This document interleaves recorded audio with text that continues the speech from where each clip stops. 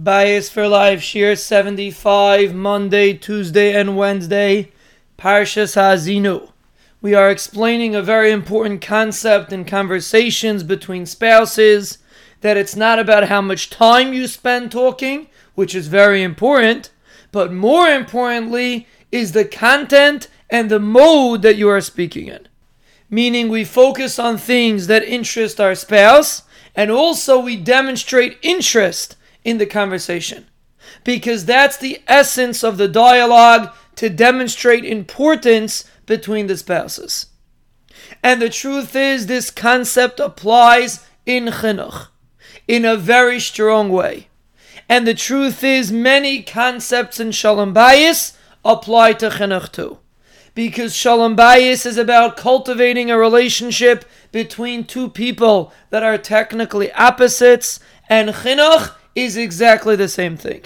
The parents are on a different wavelength than the children, and their job is to be able to communicate the proper concepts and be able to teach their children in the proper fashion, in the way that the children can relate to. And one of the most important concepts in chinuch is that the child feels that you appreciate them and you love them. And that is demonstrated through conversation. And therefore, when a parent makes that extra effort to have those conversations, especially in areas that don't necessarily interest the parent, but do interest the child, that builds a foundation of chinuch. That demonstrates to the child that you are interested in them, that demonstrates to the child that you love them, and then the child is open to accept what you have to say. Chinuch is based on love. Chinuch is based on a demonstration of love. And therefore, the more you are able to have those conversations with your children, conversations that demonstrate interest, conversations that you're not busy talking to other people at the same time. It doesn't have to be a whole day, but it should be significant conversations with your children in areas that the children appreciate. Then you are building the foundations for proper chinuch.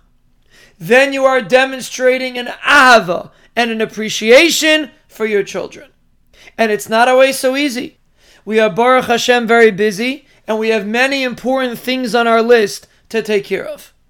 But we have to understand that bias is priority one. Shalom Bayis between the spouses and the proper chinuch, which is the foundation of a true bias, is priority one on your list of important things to do.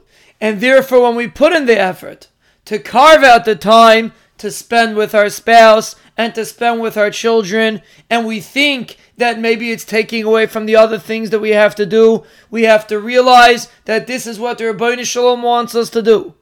And when a person does what HaKadosh Baruch Hu wants him to do, he doesn't lose out.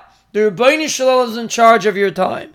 He will make sure whatever you have to get taken care of will be taken care of. And he gave you a bias, and he wants you to solidify it. That's why you're there.